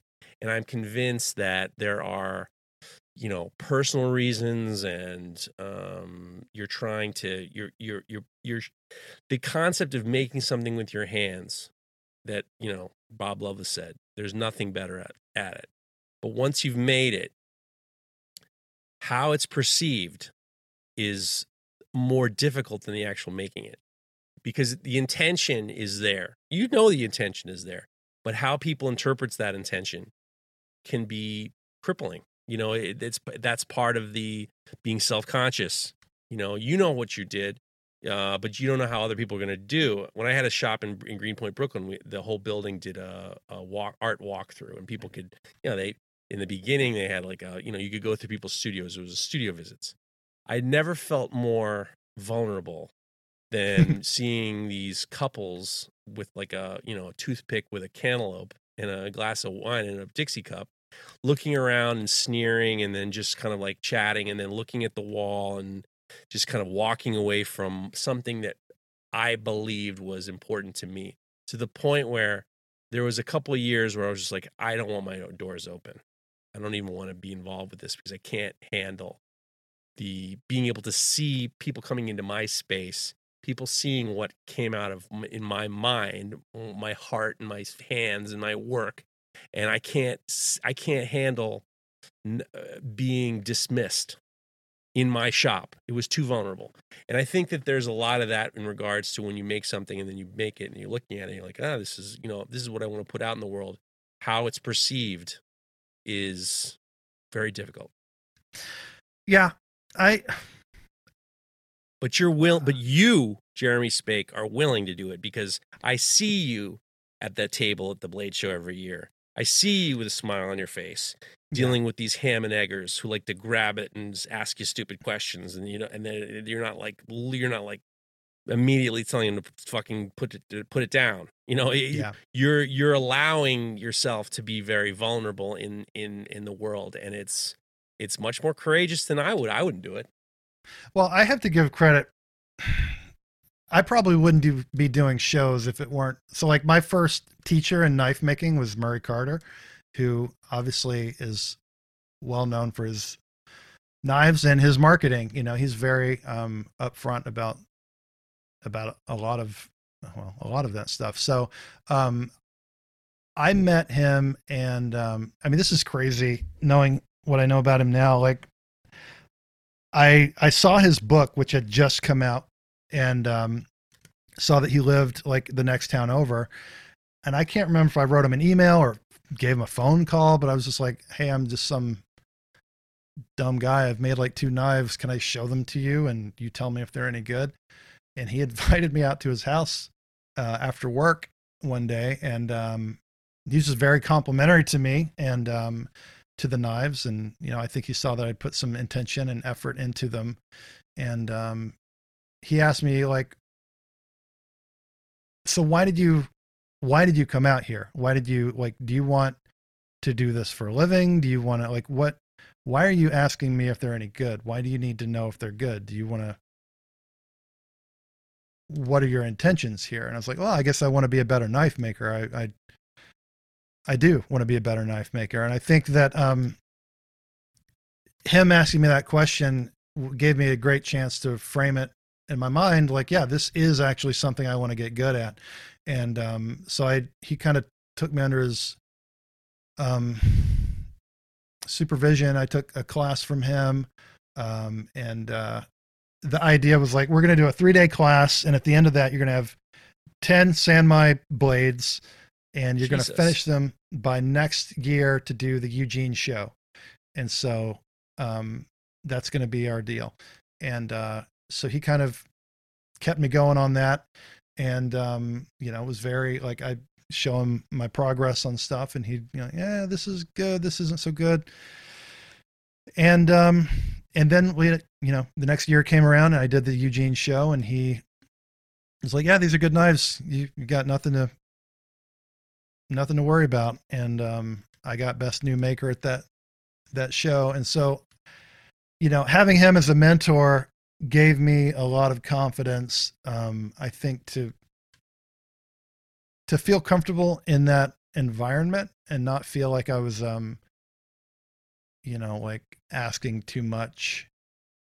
He gave me some great advice on pricing, because I was like, I don't know. I'm a new guy. Should I be selling these knives for $50 or $300? And he said, well, you know what they're worth to you, and you know how much time you put into them. Like most of the people in this room are not going to spend over, X amount of money. And so you shouldn't worry about what they think. If those people come to your table and say, oh, that's too much, like, don't worry about that, because they're not going to buy your knife anyway. So, I think that gave me an edge over a lot of my worry that I was going to seem like a fraud or something, going and getting a table at a show as like, a first or second year knife maker. It's a great story. And I think that there's a lot more coming your way. I find that, like I said, you're one of the more interesting people that I know. I'm fortunate to call you my friend, and I'm fascinated by what's next for you. And I know I always send you this stupid hashtag, Jeremy J Spake Road to Victory, because I just see you have everything in you that I don't have. You have so many. I'm very envious of your personality, because I'm not a purist, and I'm not someone who I'm not a purist. And I'll never be a perfectionist, nor do I think I want to. And I'm fascinated by you and what you're going to do next, and I can't wait to find out.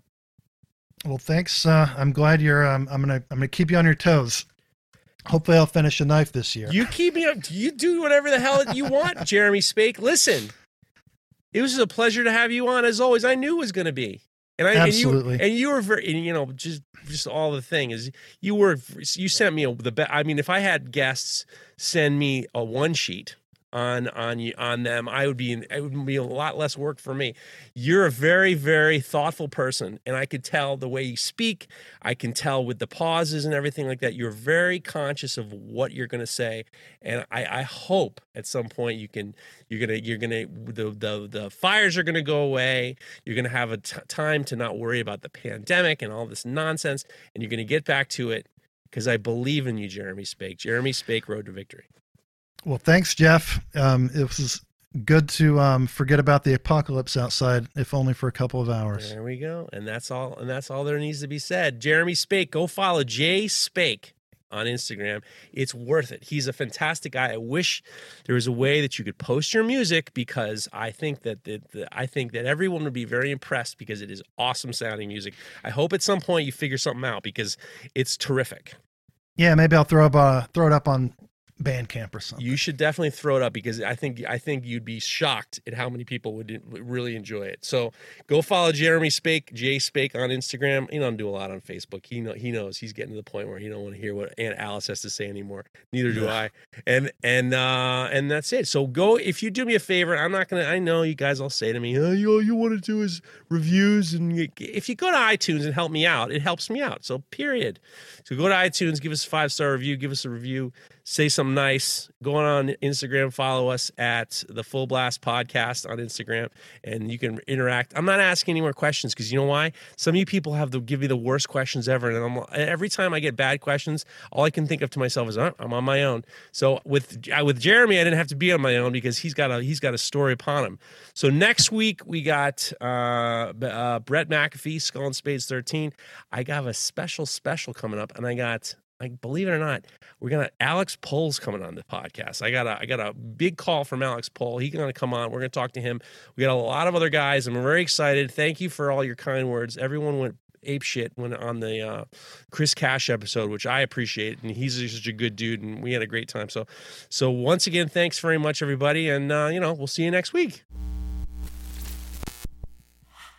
If you like this show, take a look at our other shows made for makers just like you at www.makery.network.